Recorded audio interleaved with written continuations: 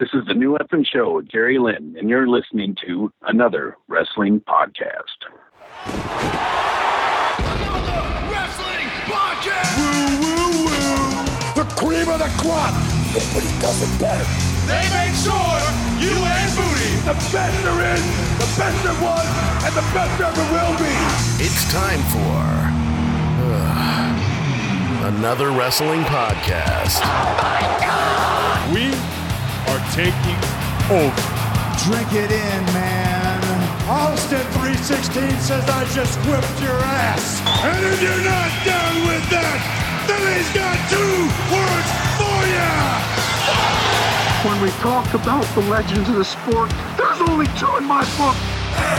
AWB, another wrestling podcast. Bada boom, realest guys in the room. How you doing?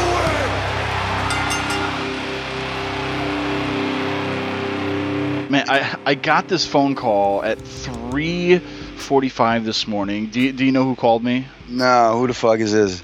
Nigeria called me, dude. I wake up at 3:45 and I hear my phone vibrating and I go to look at it and I'm like half asleep and I'm like, my wife's asking who's calling you right now and I'm like, Nigeria, because it said Nigeria, it said the location it's calling and I'm like, who the hell do I know in Nigeria? Why? Who the hell has my phone number in Nigeria, let alone calling me at 3:45 in the morning? And I'm like, the closest thing I know to anything in Nigeria would probably be Samba Simba, if anything. Oh, Jesus. Maybe Kamala. Who the hell knows? I mean... Oh, no, that's Uganda. My bad. I mean, I get my African states all messed up. But seriously, Nigeria? Like, come on. All right. Anyway, forget about Nigeria. Welcome to another wrestling podcast. This is episode 143. I'm Credo. And I'm Angry Cooter. Each and every week, we are here to show you we're more than just a podcast. We're the whole fucking show. That's right. And joining us today is the New Effin' Show, Jerry Lynn. I love Jerry Lynn. When he came on the scene in ECW... and he had these classic matches with Rob Van Dam, one of which we saw in the Mid-Hudson Civic Center in Poughkeepsie, New York, our hometown. Just blew my mind, Credo. Yeah, man. You know, guys, gals, everybody listening, if you haven't gotten your tickets yet, listen up, because Jerry Lynn is also going to be putting on a pro wrestling seminar. It's going to be $30 a person. The best in class that night will be in a match for Fight for the Mind 2, happening down in Murfreesboro, Tennessee. Reserve your spot now. Head on over to iyfwrestling.com/FFTM for more information. We'll talk a little bit about that in a little bit, but Jerry's going to be with us today before the event next week, so we'll talk a little bit more about that as we go. But Cooter, man, it's been a crazy week in wrestling, as always, so let's get right into the week that was. Right off the top, what a week. We found out that Kurt Angle is headed to the WWE Hall of Fame, and hey, we weren't even surprised because we had to get it put on social media for everybody to see beforehand. I mean, man, I'm sick of the lack of surprises this day and age, because, you know, back in the day, you put on TV, this happens. Could you imagine the pop, just even for you sitting at home knowing that Kurt Angle's going to the Hall of Fame instead of getting like a tweet or somebody to ruin it that he's going in? I mean, hey, I love that he's going in, but at the same time, stop ruining these surprises, man. I don't know. I mean, I think the news broke on ESPN earlier, before it even hit social media. So, I mean, I don't know how you feel about that. I mean, is that maybe something that is ESPN worthy? I mean, in my mind it is, don't you think? Well, definitely. I'm missing the old days of turning the TV on and then you actually hearing that for the first time. No internet, no iPhones, none of that, to where it was an authentic surprise. But I get it today that they have to hype it up and get everybody to tune in. So it's more of an advertisement to tune in to see what all the information's about. But I mean, hey. Yeah, I agree with you. I do miss the surprises, but I think they're just trying to work that relationship with ESPN where they give them some sort of exclusive. I mean, it's not necessarily a bad deal, but I mean, at the end of the day, I agree with you, man. I do miss those surprises when you're like, oh shit, really? And you jump out of your chair and you're like, yes. Man, WWE has has definitely been surprising us at least each year. I mean, the headliners we've had from Sting to Warrior, they've been great. It's a shame that we really, didn't get the Macho Man in time before he died. But, there's a list of names. I think we're going to have a Hall of Fame show to talk about the guys who aren't in the Hall of Fame yet. And, but either way, Kurt Angle, man, going in. That's going to be great. Now, Cooter, the UK tournament, man. Did you watch this? It was a 2-day tournament last weekend. Yes, I watched back to back. I missed it on Saturday, and I pretty much caught up on the first episode right before the second one started. So, I mean, I was maybe a half hour behind everybody else, but that was just incredible. It was nice to not really know anybody in that tournament for me. I mean, outside of Trent Seven. I don't want to be one of those guys who starts talking about guys and had no idea who the fuck they were. So it was just going to be interesting to me to see who the fuck, what these guys were capable of, because I had no idea who they were. And that's rare, because we tend as American wrestling fans really to watch things that we're really familiar with, especially with people we're familiar with. It's tough for us to give something different a chance. So if you put the WWE's name on there, I had to tune in, and man, that did not disappoint whatsoever.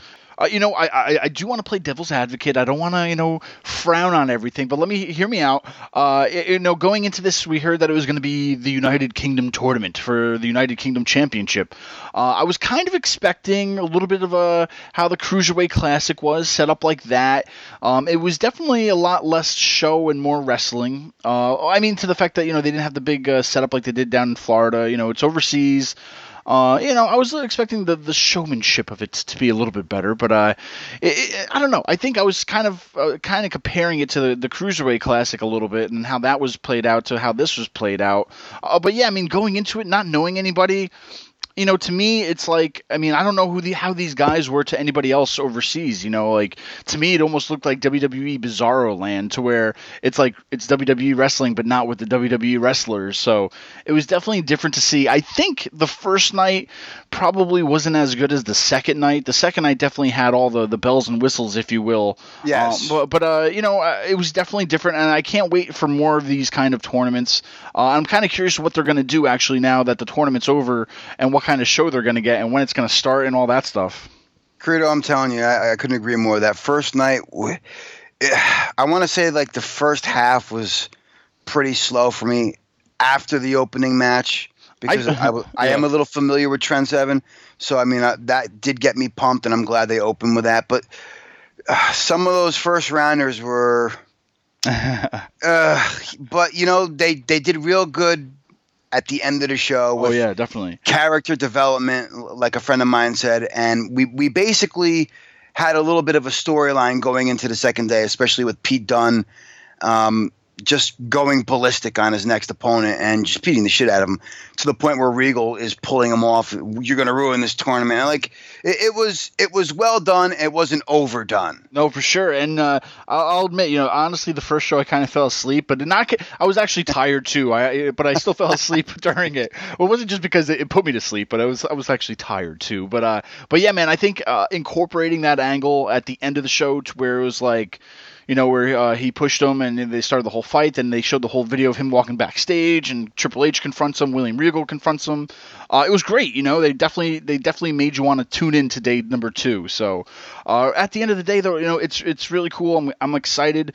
I'm kind of wondering if they'll even have like a UK Championship match at WrestleMania. Not at every pay-per-view, obviously, because it's overseas, but just the big show. WrestleMania. You think they'll have like the UK Championship match, or will everybody not relate to it and just not care about it?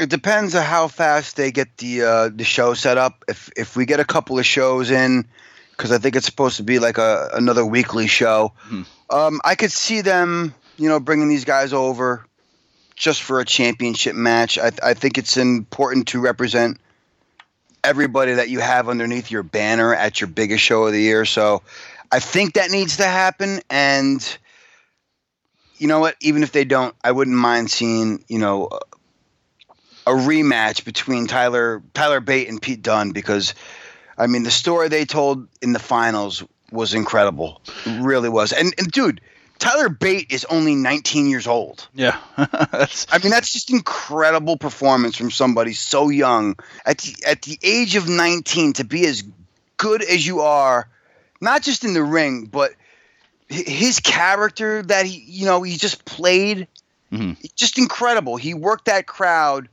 to perfection. No, definitely. And it's like you said, too, we didn't really know these guys, so it's not like we can judge too many of these guys because, we haven't been watching them for years. We literally just watched them for a few hours on 2 nights.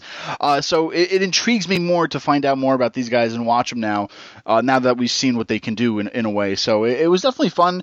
And hey, even if they don't use them on WrestleMania, maybe when they go overseas and do like Raws or SmackDowns, having them be a part of that show, I think that'll be definitely worth it, Anybody else from that tournament you really want to get a second look at? The first match that you said, the guy with the beard, man. What was his name? Trent Seven? Trent, yeah. Just the way he talks and the way he acts, I think he's cool. I don't know. I think he stood out really good. There was a few others, but man, I forget their names. It's the one guy. I saw him one night and I forgot already. Pete Dunne in I think it was the semifinals. Mark Andrews. Yes. He basically looked like a cruiserweight, but the stuff he was doing was just incredible too. I am pumped. Just the 4 guys that I've connected with in this tournament alone, and I'm sure there's plenty more to come. There's a lot of talent overseas that us Americans are just not aware of, and I hope we get exposed to it. Yeah, and it's incredible what WWE is doing from last year to this year, man. From the cruiserweights to this UK tournament. Now even Triple H said that probably the summer will be the women's tournament. The sky is the limit now with WWE. A few years ago, it was like they only worked within their talent. You had to go through WWE's door. You had to go start down in NXT and Florida Championship Wrestling and work your way up. Now it's like, man, all these doors are open bigger than they've ever been open. So it's really exciting to be a fan, especially for the WWE now, because they just know, man, they're opening up every which door to anything now. So it's exciting regardless. All right, let's talk about the club, Credo. Oh, man, basically winning the tag team champions from Cesaro and Sheamus. But we get a referee with with a need to change his tampon, basically. Oh, Sheamus kicked me in the face. So they get the DQ when basically the club got a clean win over Cesaro and Sheamus for the belts. Yeah, man, and it was quick, so I'm like, all right, what are you guys doing? Are you testing the waters? Have they paid their dues yet? I was so happy when they won it, and I was like, all right, finally. And then they're going to do that and turn the decision over right away. I'm like, oh, you son of a bitch. You know what? Is that a match you definitely want to see again anyway? So, I really don't have a problem with them extending this rivalry. And even if the club doesn't win those belts, they're destined to do it eventually, because I think they're starting to have a little bit of faith in this team. Yeah, and whether it's they're paying their dues since they came over here, but still, man, I think they should have won it a long time ago. They're probably the best tag team on the Raw brand that they have, or one of the best tag teams that they have on the Raw brand at least. Just from their popularity over in Japan, coming over here, I wish they wouldn't have faltered on that and kind of kept that momentum going. But it is what it is, and I really want to see them pushed again to where they need to be. And like I said, I personally hate guys being thrown together for tag teams like Sheamus and Cesaro. I got it when they had the whole best of 7 series, and then that happened and whatever. I get it, but at the same time, man, you have these established tag teams. Stop trying to recreate the tag teams for no reason, and just have the guys who are tag teams be tag team champions. And if I'm hoping maybe they get a rematch at the Rumble. It's going to be a big, long show, so hopefully they could win it at the Rumble. If not, maybe the night after the Rumble. If not, at WrestleMania, baby, I'd be happy within those few chances for the club to win the belts back. So I don't know. I hope they just. The only thing I don't want to happen is if they win it now and then they lose it at WrestleMania or something. I really want them to get a good run with it, but that's all. There's 2 things I want to say about this. I tend to agree with you with them throwing teams together. I think what they did with Sheamus and Cesaro is actually working, because they did have that nice storyline behind it. And it's been like this gradual, they're finally starting to get along after basically beating the shit out of each other and become the champs. This is the one time where I'm not annoyed by it.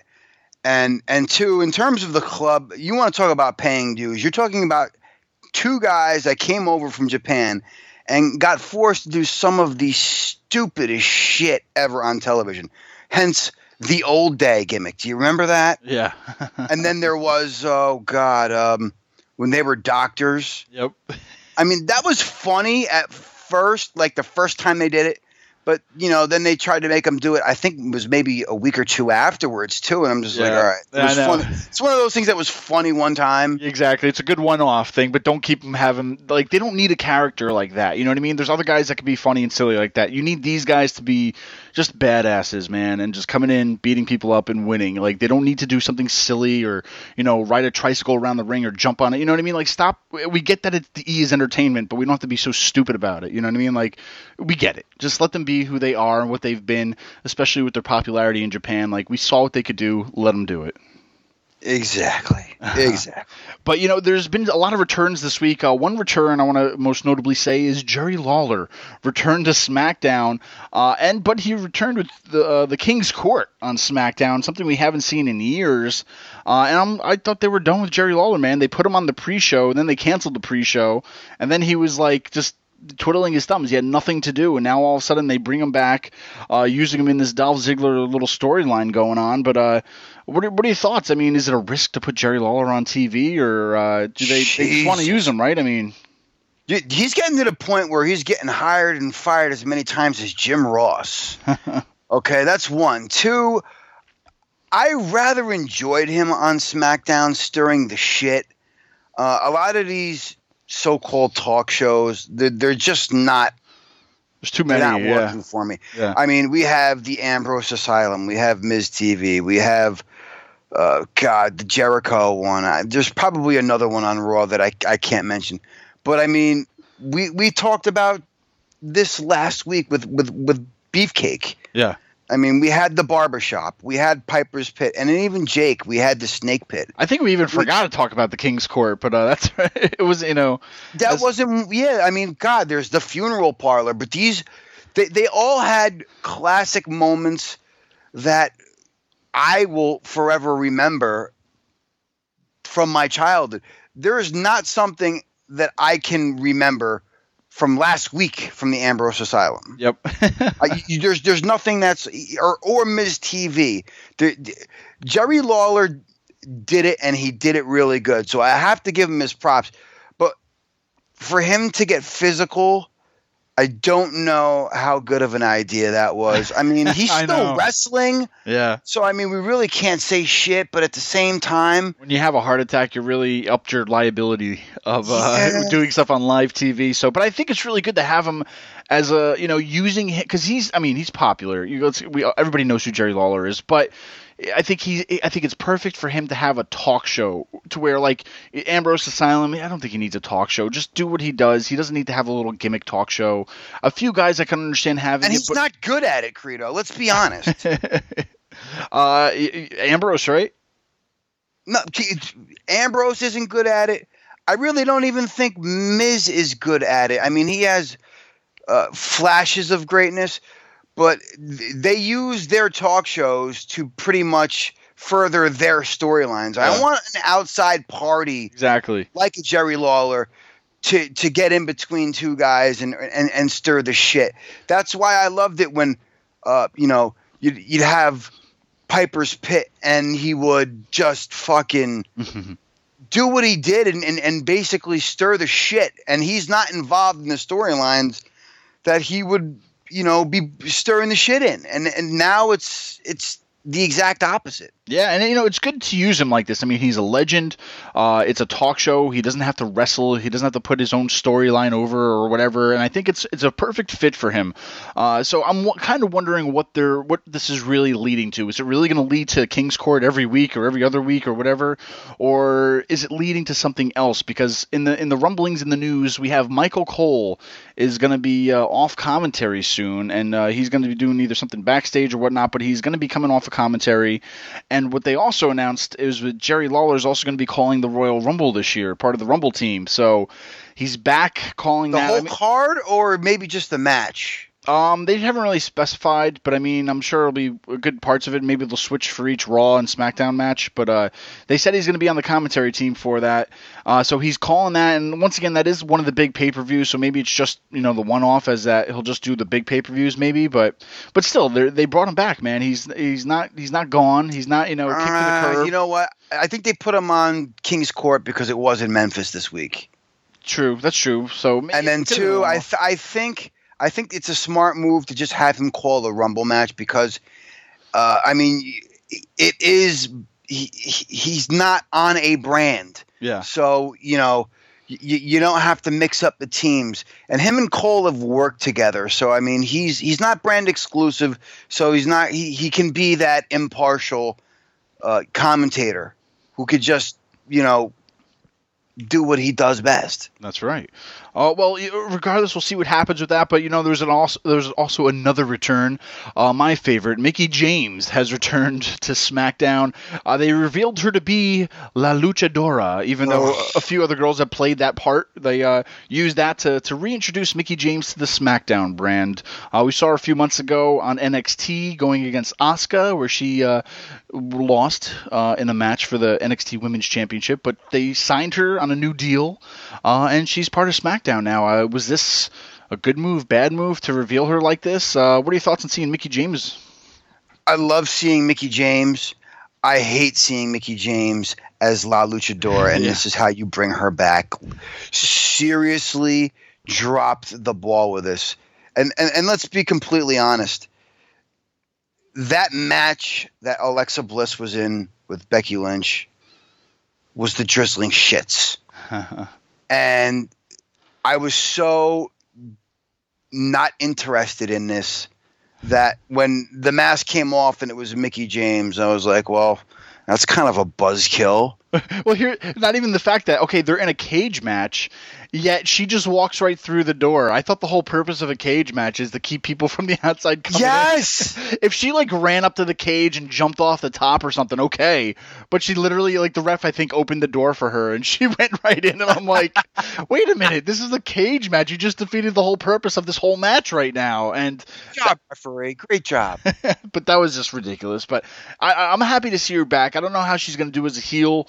Maybe it's just for a little bit to hang out with Bliss or get her over or do something, but I don't know what really is going to be in store for Mickie James. I'm sure she's definitely here to help the talent out. You know how Mickie used to do things. I mean, she did the same thing to Trish. She would be all buddy with her until she turned on her just so she could get her shot at a title. Yeah, I don't know. I don't think she's good as a heel. I mean, the fans loved her as a face, but I don't know. We'll see what happens. I think they loved her more as a crazy heel. Yeah. Because when she pulled that crazy, that's how she started, as Trish's number one fan and wanting to be her bestie and all that. Yeah. And it just made her batshit crazy to the point where once you got to WrestleMania, the fans were cheering for Mickie James, who's supposed to be the fucking heel. But again, that's Bizarro Land. But it stuck after the fact. So that's what made it cool. Well, hang on. Let me tell you this then. How do you? I personally like that they actually have.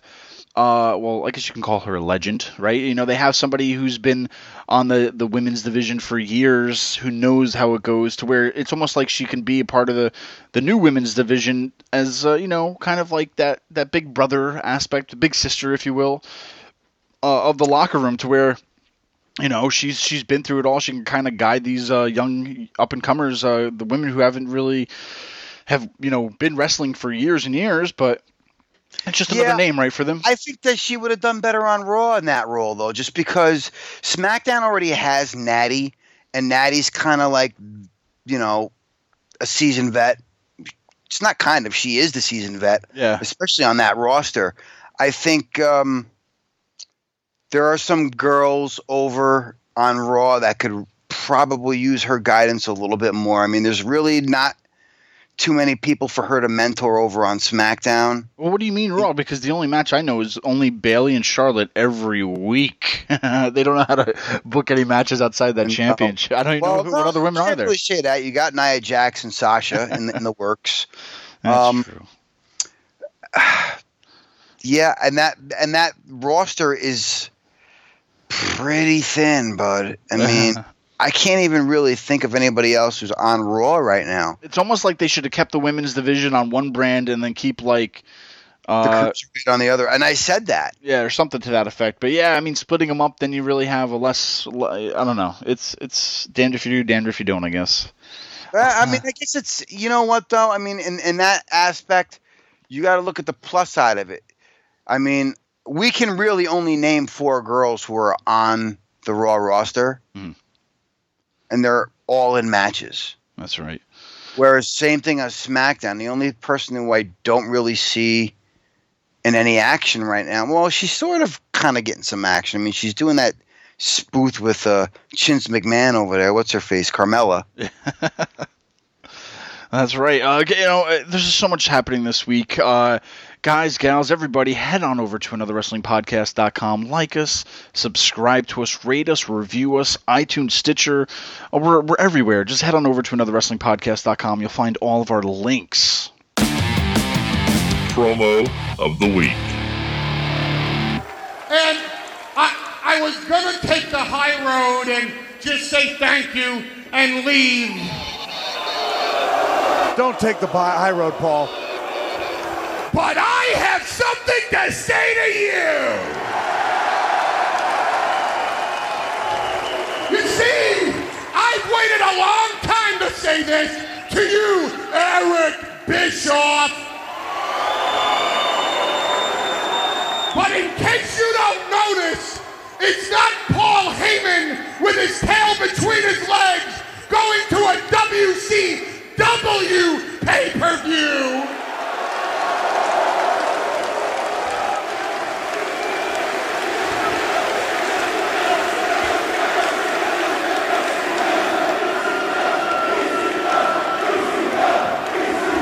Oh, wait a minute.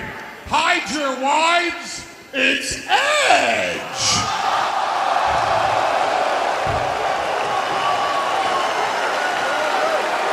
Nobody here's married.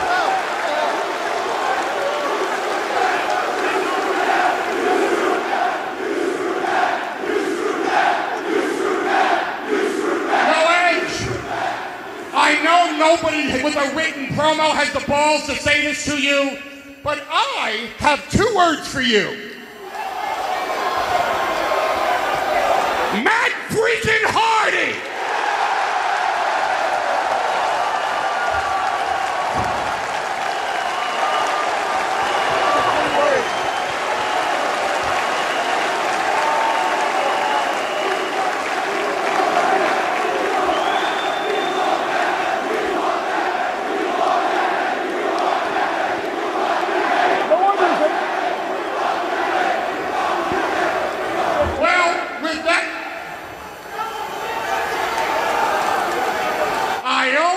Forgot about you.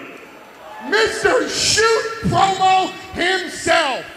Bounce checks. ECW went out of business. Hey, John, on a personal note from all of us just to you, since you want to shoot, cowboy, the only reason you were WWE champion for a year is because Triple H didn't want to work Tuesday.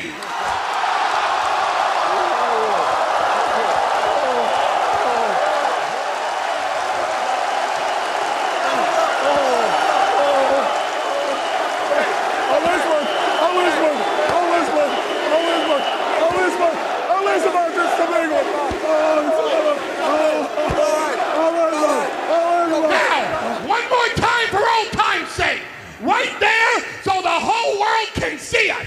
This ain't WCW. This ain't Monday Night Raw. This ain't SmackDown. This ain't even WWE. This, my friends, is ECW.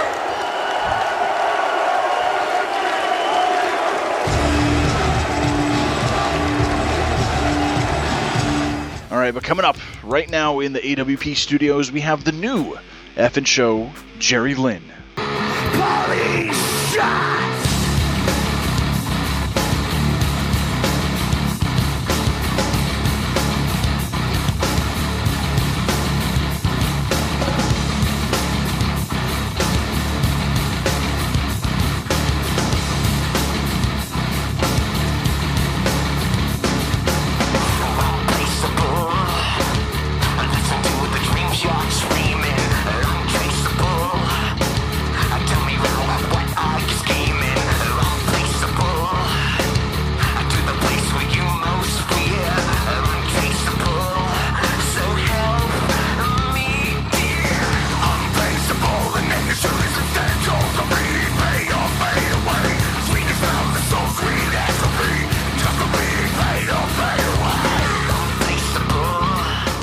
right, joining us today is a former World Heavyweight Champion, a man who has wrestled his way across the world from WWE, ECW, TNA, Ring of Honor, and into our living rooms over 25 years. To me, he will always be the new Effin' Show. Please welcome Jerry Lynn. Jerry, how's it going?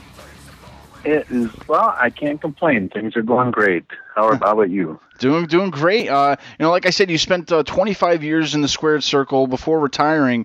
How has retirement been for you, and how has your neck and back been since your surgery? Well, since retiring, I thought life would slow down a little bit, but it seems like it's gotten busier. I got to get to have, more family time and stuff, and that keeps you really busy. Mm-hmm. So it's a surprise. And then, of course, you got the never-ending to-do list that the wife has for you that never ends. It seems to get longer all the time. Definitely, yeah. How you been healing, though? Been good? But my neck, the doc said, he said, I can't promise you it's going to get any better, but we can stop it from getting worse. Mm-hmm. And that's pretty much where I'm at. I still have the numbness and tingling down my right arm and my hand and fingers. But at least now, if I get in a car accident or have a bad fall, I won't have get paralyzed, which is what he told me before I had the surgery.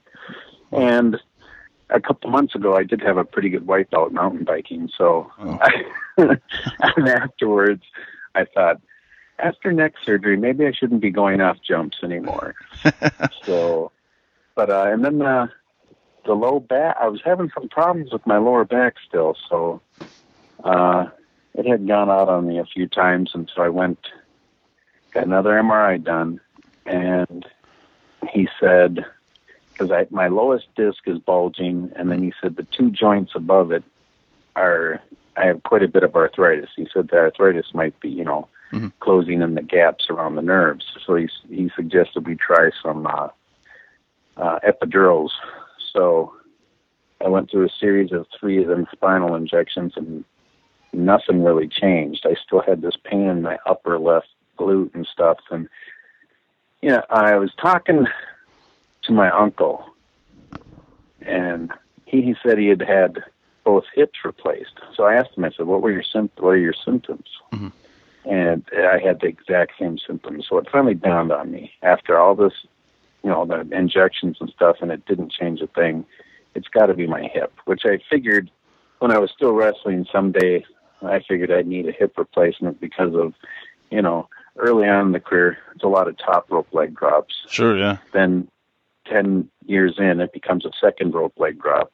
And then another 10 years, that's a leg drop from the mat. Yep. And then, I had to pick a pile driver for a finisher. So, there's more landing on your butt, and then sit out power bombs. So who knows how many thousand times I landed on my butt. Sure.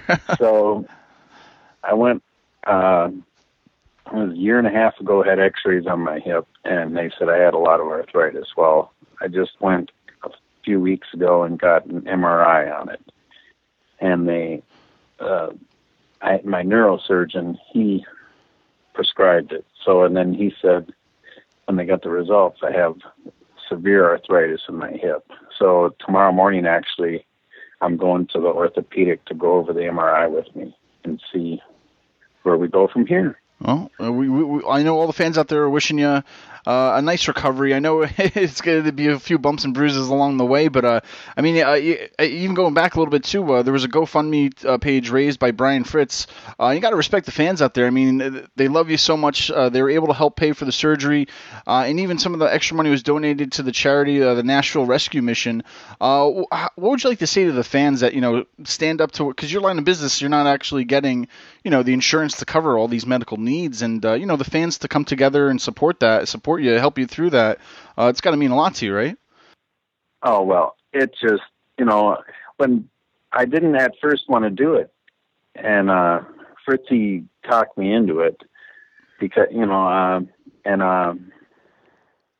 when I told him, I said, all right, go ahead, we'll try it. Maybe we can get, hopefully $2,000-$3,000 to help get me to the, past all the deductibles and out-of-pocket costs and stuff. And then I was going to miss, at least a month's worth of work.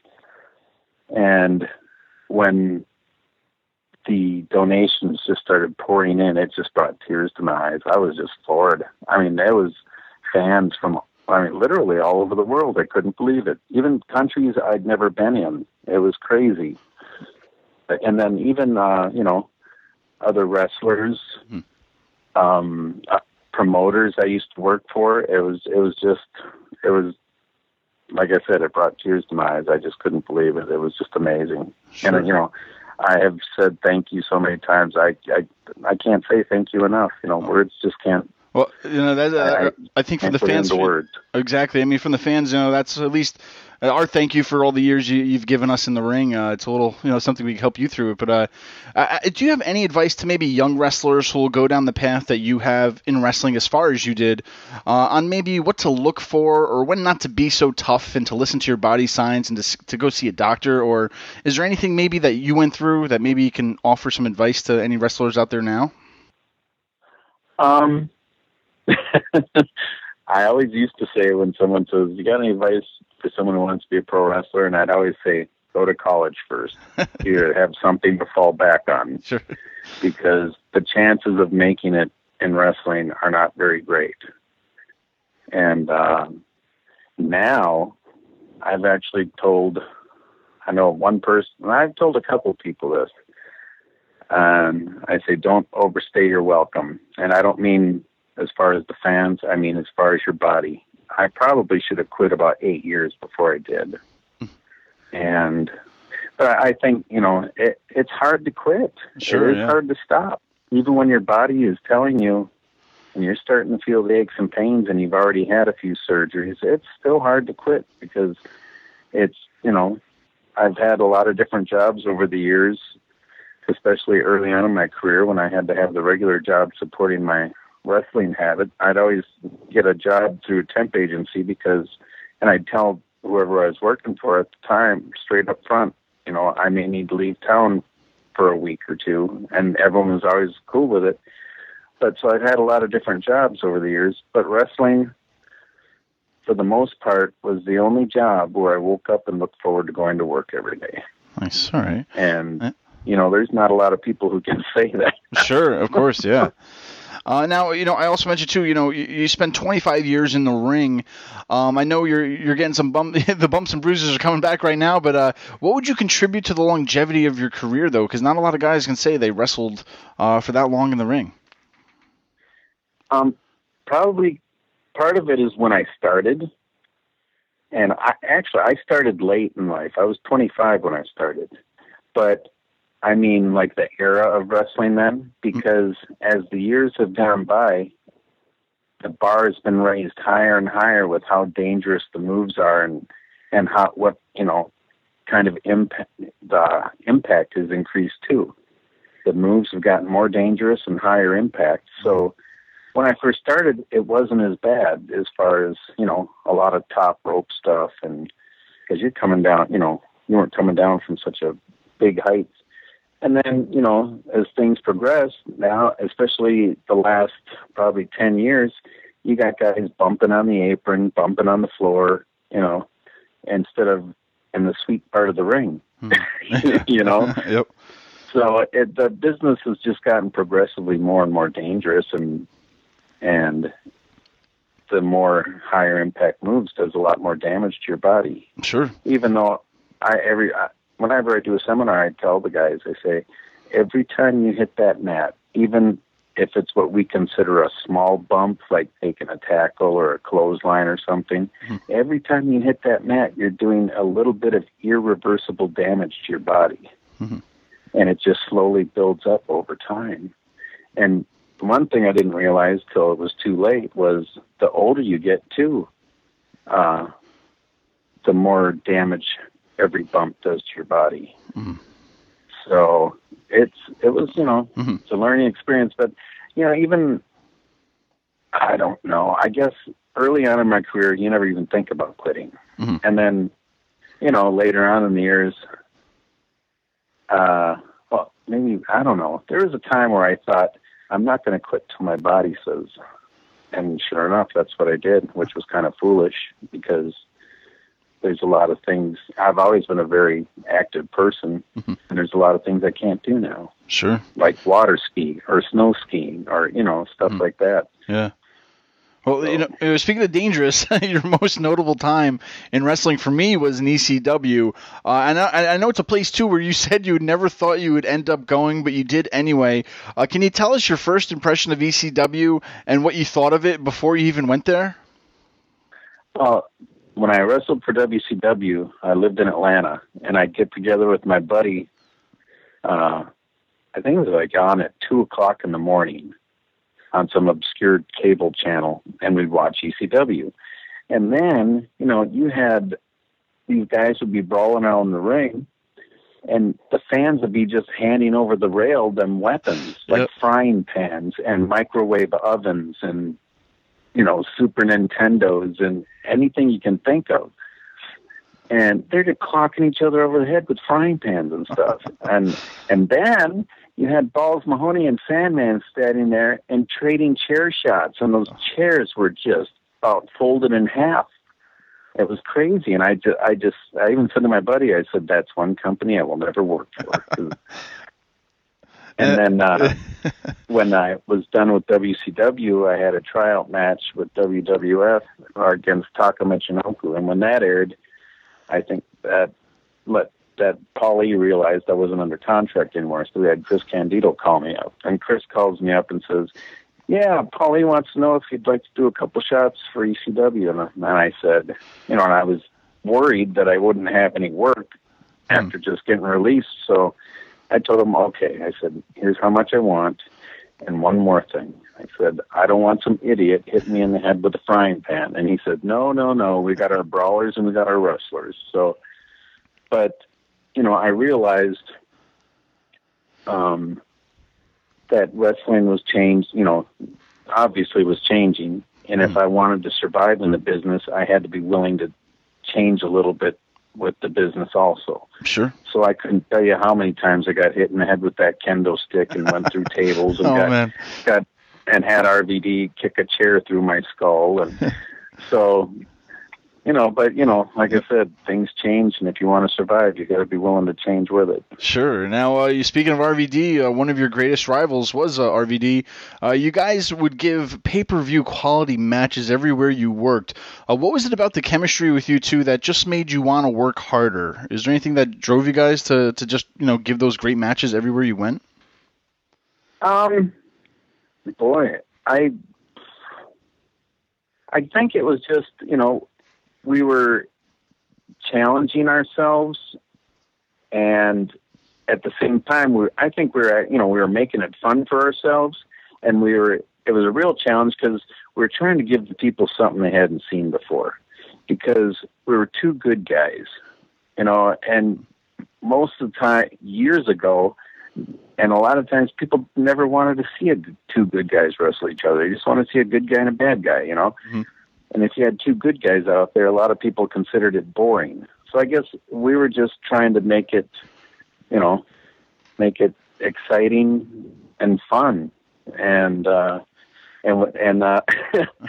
we played rough. It seemed like just about every match, either Rob or I or both of us would be popped open. So it was fun, but it was rough at the same time. And AJ Styles, he described it very well after he wrestled with Rob. He said, when Rob hits you with something, it's like being hit by a Buick, because Rob is really solid. Uh-huh. He's built.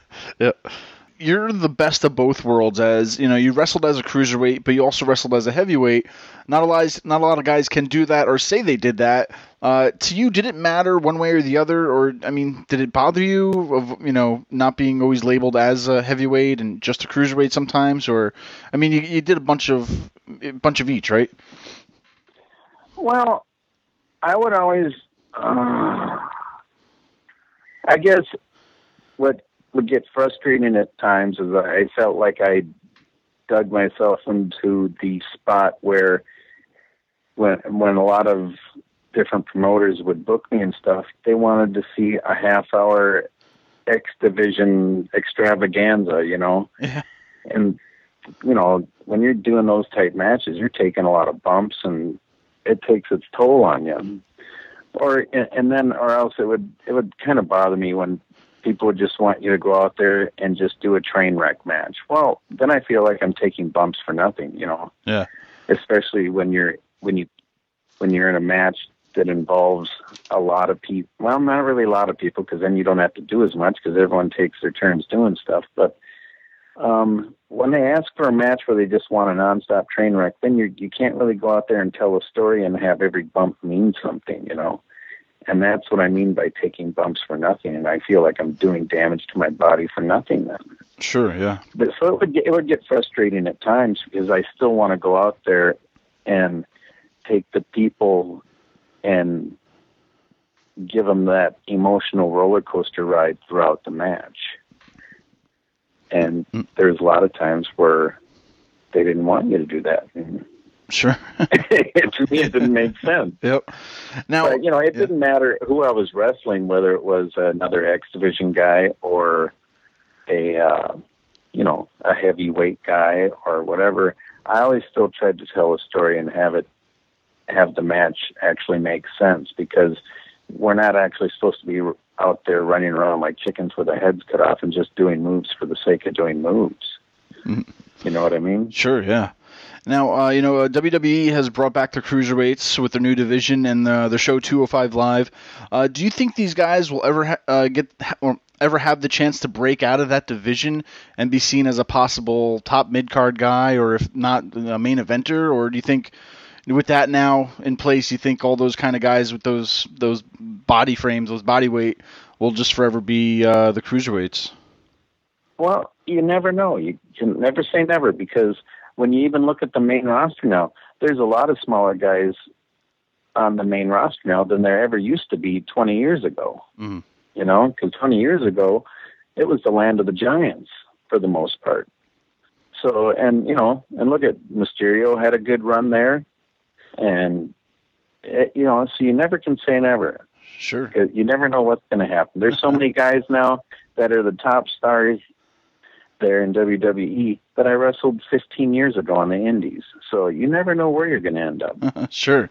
Now, there's a lot of wrestling happening each week today. Does anybody out there today remind you of a young Jerry Lynn, or is there anybody on your radar that you enjoy watching? I don't know if I'd call them young Jerry Lynn. They're all so much better than me. There's guys that really, catch my eye and stuff. And like I said years ago when I had I think it was right around close to when I was getting ready to retire, that Mike Bennett, he always really stood out to me, because I watched him in Ring of Honor just walking to the ring and not saying a word, just his look on his face and his mannerisms, and he had the crowd hating his guts just doing that. And I just thought, wow, he gets it. And Adam Cole, and Adam Cole, just during the match, he would tell so much of the story with just the expressions on his face and stuff. So, I mean, there's quite a few guys out there that are, and that Neville, he's amazing. Just, definitely can do such amazing things. I mean, there's so much good talent out there.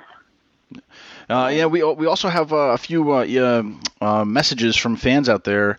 Vladimir Joseph from Connecticut, he says, who thought of the Mr. JL gimmick, and what was the purpose, he was asking. I came up with the gimmick, not the name. And at the time, I had already been going to Japan quite a few years for this lucha company over there and for Michinoku. And, got to see a lot of cool mask gimmicks. And I think it was about, I'm trying to think, 7 years in or something like that. I thought, after going over there so much, I thought, well, no one's doing a mask gimmick in the States. So, and at the time, the Power Rangers were big. And so, and I had talked to Brad Ringens, the guy who trained me. He had asked me to come out to his camp and help train some of the guys. And I asked him, I said, Brad, it's been 7.5 years. I said, what do I got to do to get a break. And he said, well, the business has changed. It's all TV now. He says, you got to come up with something that stands out and grabs people's attention and keeps them from changing the channel. And so that's what turned the light bulb on with the mask gimmick. And at the time I had been working at a screen printing shop. So I got one of the guys in the art department to help me design the outfit. And I told him I wanted something that was sort of like Power Rangers, but not exactly something alien-like. And he came up with that design.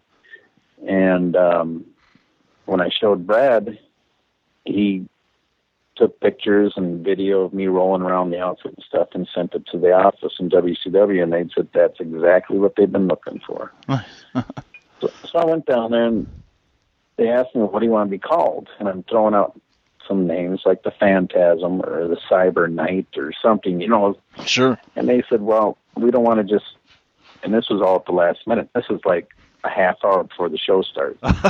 And they said, well, we don't want to just slap a name on you without researching any copyright infringements. And they said, oh, what the heck? Call him Mr. JL. And I was just like, you got to be kidding me. You know, and I invested over $1,200 into getting the outfit made. And I'm like, you gave me that name? I was like, oh, man. We have another question, too, from Randy Hammond, and it's almost a two-part question because I have the second part I want to ask for it. So he's saying, what do you remember about your match with RVD at Hardcore Heaven 1999 in Poughkeepsie, New York? Now, that's our hometown in Poughkeepsie.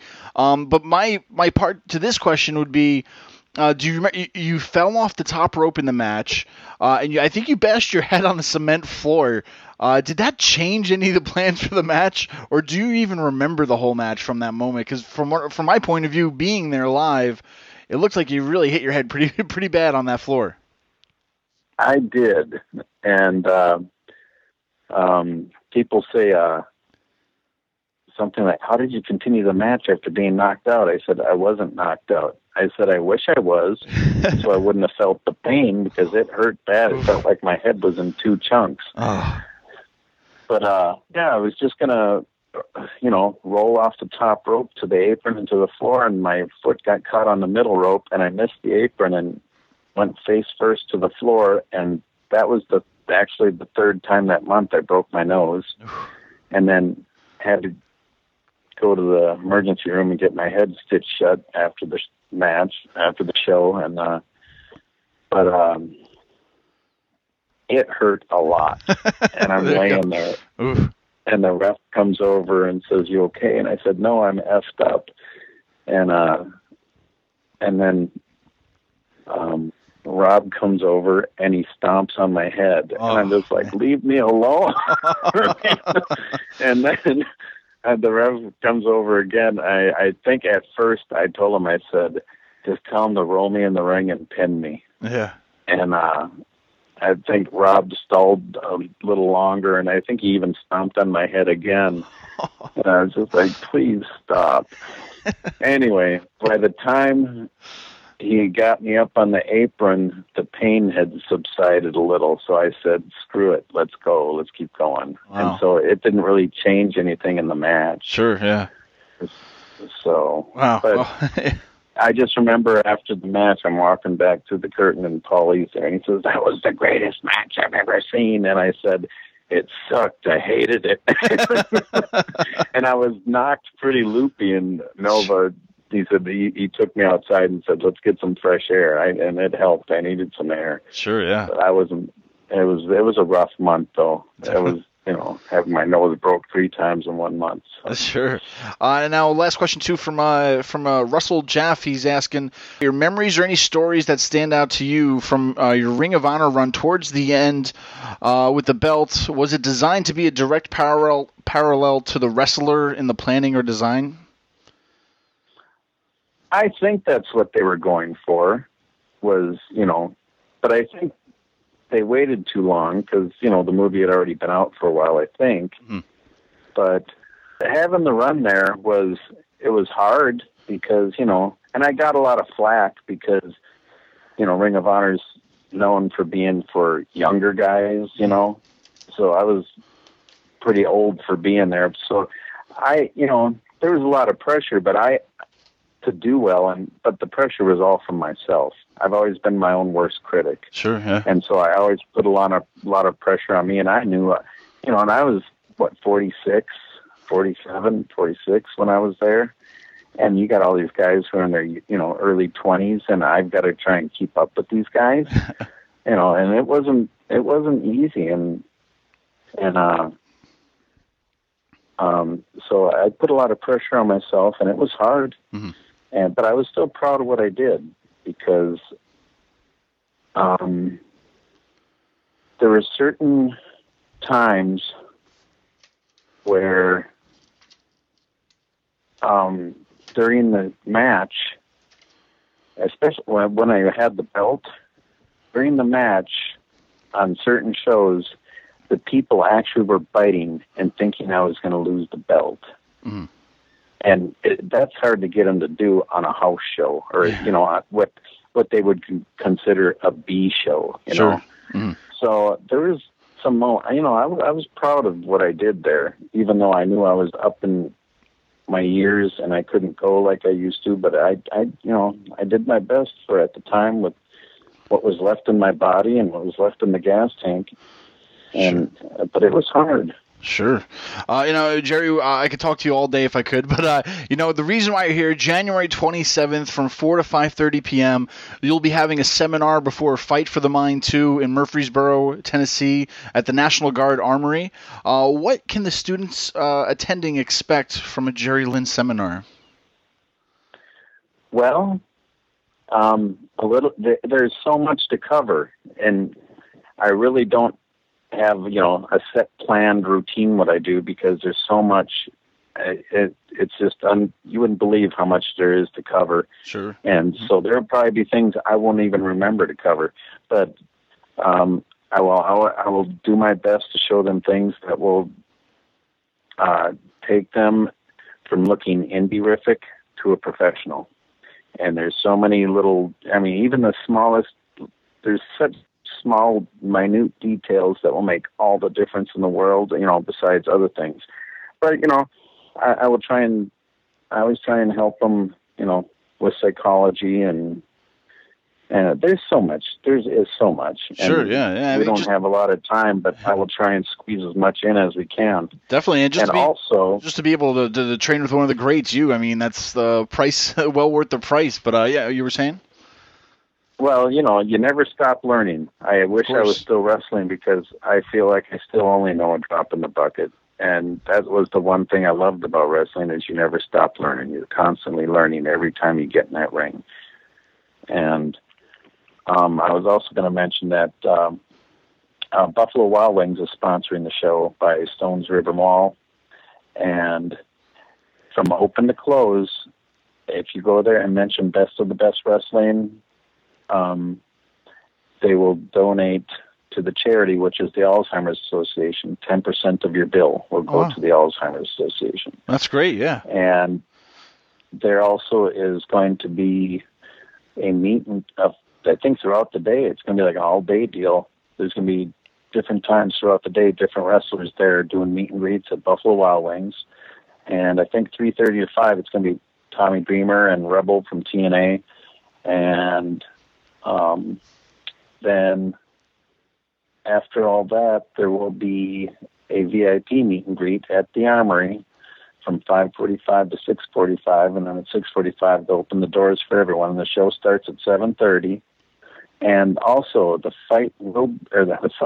show will be available on iPay-per-view on Fight TV the following day, Saturday the 28th. So if you can't make it, you can check it out on iPay-per-view. Definitely. I also want to mention, too, for all the fans out there listening, too, and for anybody that wants to go to the seminar with Jerry Lynn, and I don't know why you wouldn't want to go, but the best in class will be in a match during the Fight for the Mind 2 event. So another reason to show up for the seminar, guys, if you're listening out there. And just to reserve your spot now, if you head out over to wrestling.com/FFTM, you can get more information on that. That's IYFwrestling.com/FFTM. So just another reason to attend the seminar, right? The best in the class will actually be on the show. Yeah. Yep, they always do that to me. They make me the bad cop. So I got to pick one and say, the rest of you suck. No, just kidding. But it's just more pressure. That's right. I'm trying. Oh, also, there's a special referee. The MTSU head football coach, Rick Stockstill, is going to be special referee for the match between Chase Stevens and Chris Michaels. So I'm trying to think if there's any other goodies. There's so much going on that day, but you got Tommy Dreamer, Rebel, Chase Stevens, one half of the Naturals from TNA. You got Dr. Tom Pritchard's going to be there. Tracy Smothers, which is every locker room needs Tracy, and I can't I'm Jones and I hear Tracy say everybody dies. Well, Jerry, I mean, it's been a blast. I really appreciate your time tonight. Are you into the social media universe at all? Can fans keep up with you anywhere? I'm slowly trying to get into it, but I'm not fully into it yet. Sure. So, right. Well, so stay tuned for everybody, right? Yes, but I was going to plug. When I had my neck surgery, a couple fans designed T-shirts for me, and then actually Wolfie D from PG-13. He's a great artist and does great stuff, and he designed a T-shirt for me. So there's a few T-shirts at Pro Wrestling Tees you can check out. And trying to think what else there is going on. Not really much right now. I haven't really been pursuing much, but I'm gonna try and start getting out there a little more. Sure. Well, if you're ever up in the Northeast, I know the fans up here would love to see you. And Jerry, once again, I really appreciate your time tonight. Thank you so much for joining us. Oh, my pleasure. Thank you for having me. Anytime. We'll do it again sometime. Today's show is brought to you by... This is your Olympic hero, Kurt Angle, and you're listening to another wrestling podcast in association with Celeb VM. Order a personal video message from me and many other wrestlers and celebrities now.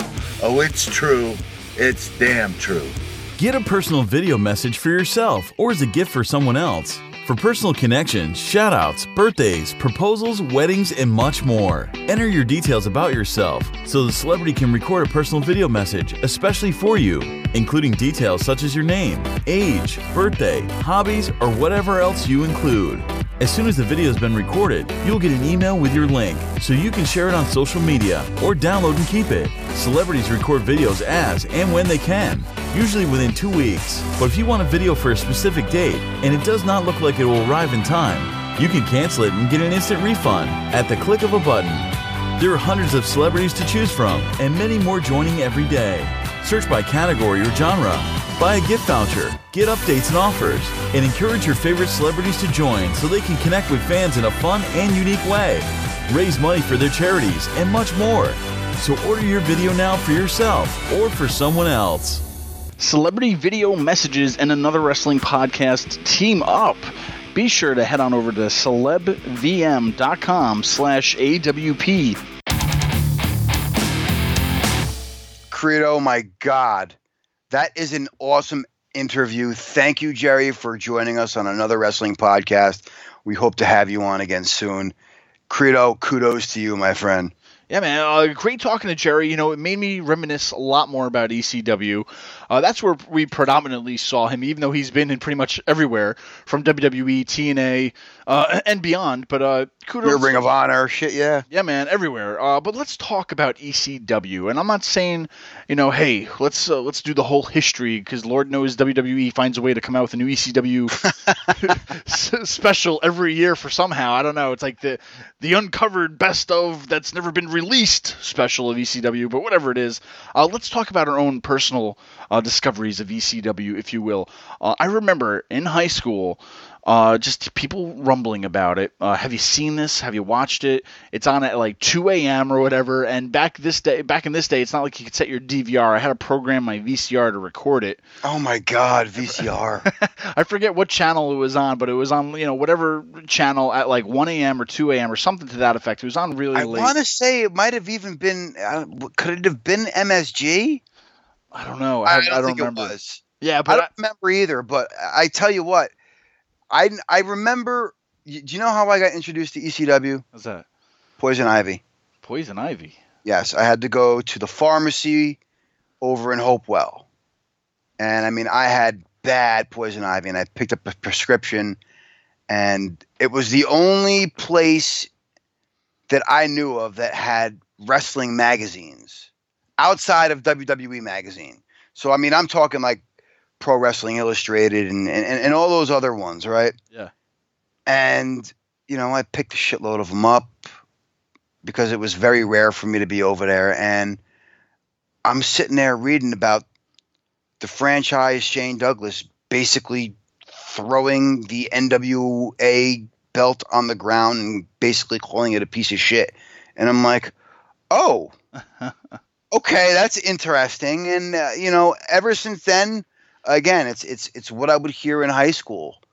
I mean, it just kept growing from there. Yeah, man, it was that thing because like I had to tape it, had to see what was going on.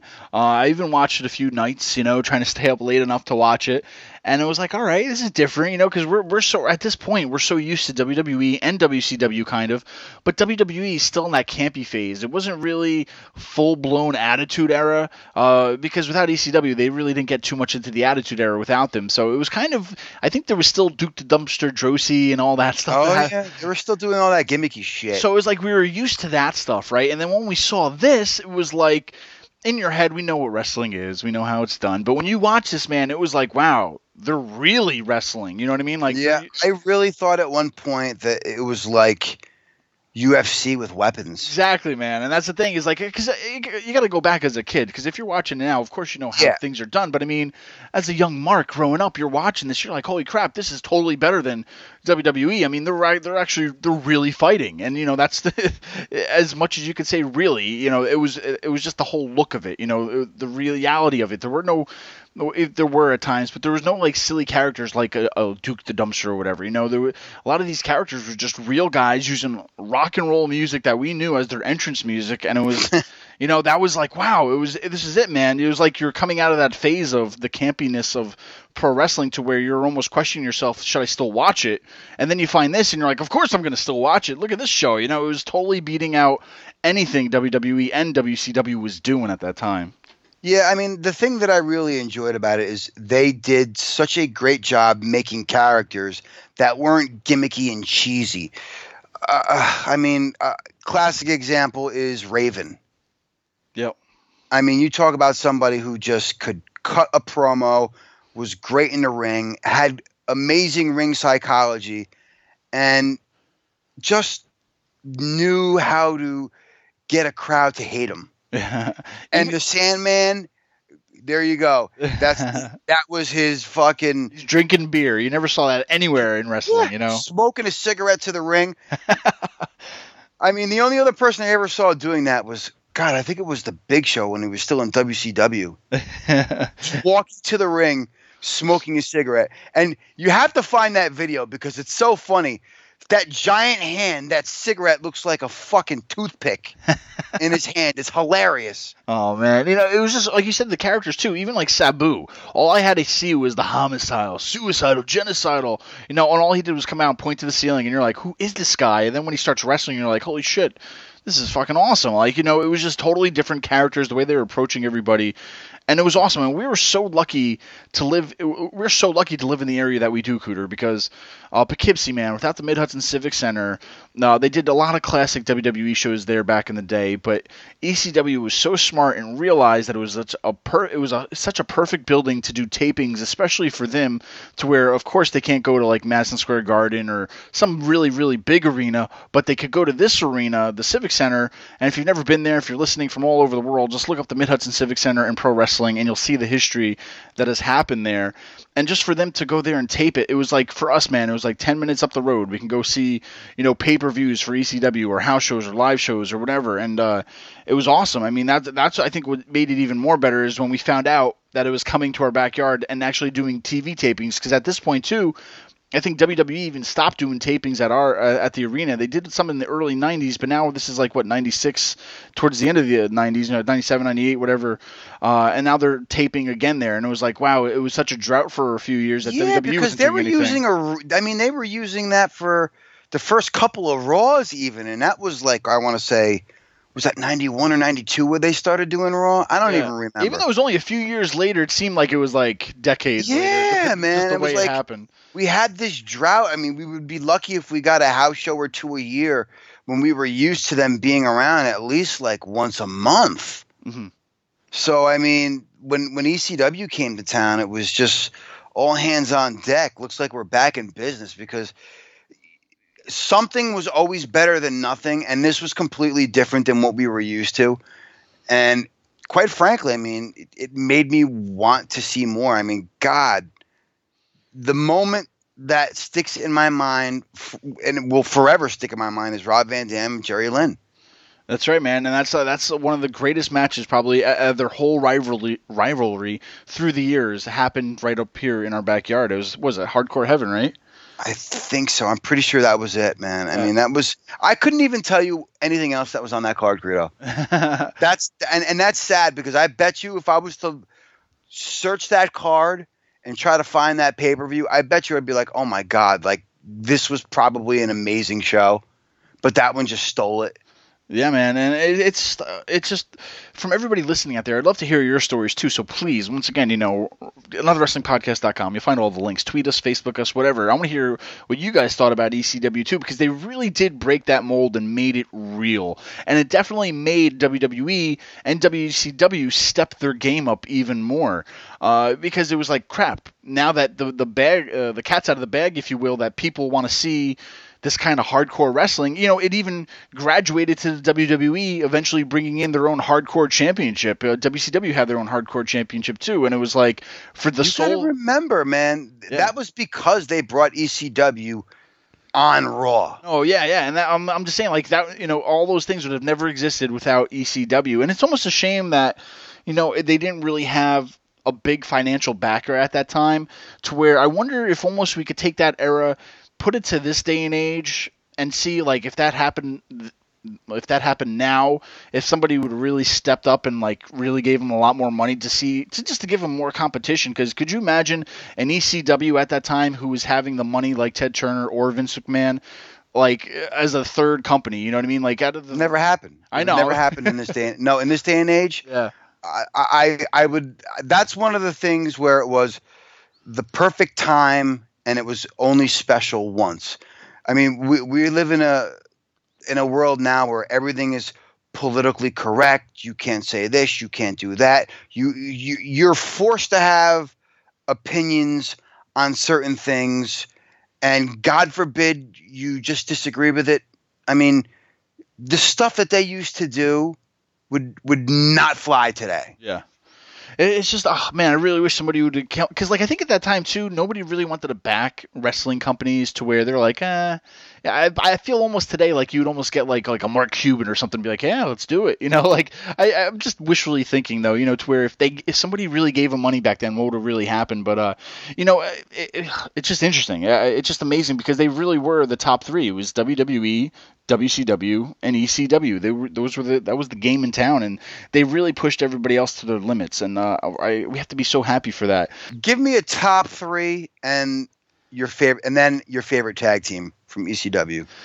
Top three, definitely Rob Van Dam. Definitely always going to be in my top.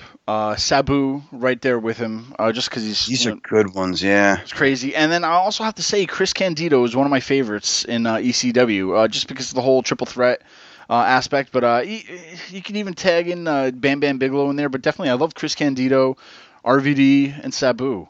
And tag team, one of the tag teams that I always loved was it the Eliminators? It was yes. I was gonna say the Eliminators with Cronus and Saturn. That was an incredible tag team, man. Yeah, those were just my standouts. But what are you thinking of? Anybody any similar? Or? I mean, I'm gonna pick some different guys just because. I mean, Raven has got to go on that list. That's right.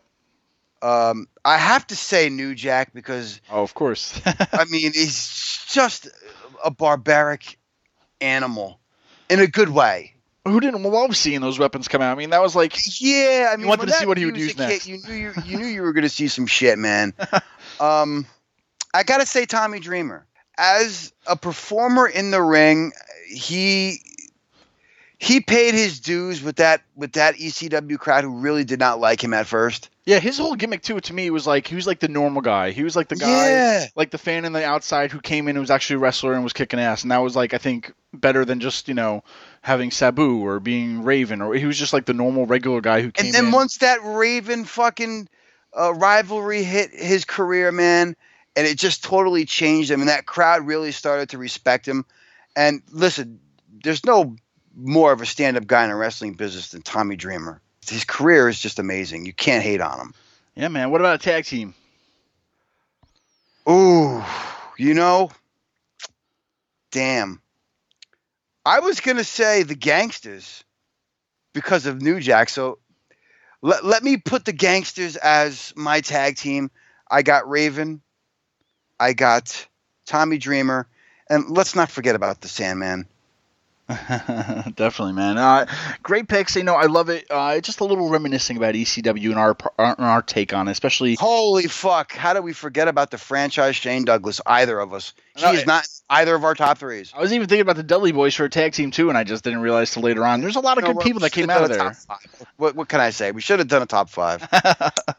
But it's great to hear because especially it was right in our backyard. While a lot of you guys out there and girls, whoever's listening, it was probably not even close to where you'd ever see it. So we're once again, we're lucky. We're lucky to live where we live, right? Yes, we are. All right, well, each and every week, that's what we're going to be doing here on another wrestling podcast. And hopefully our host doesn't get any more phone calls at 3:45 in the morning from Nigeria. Oh my God.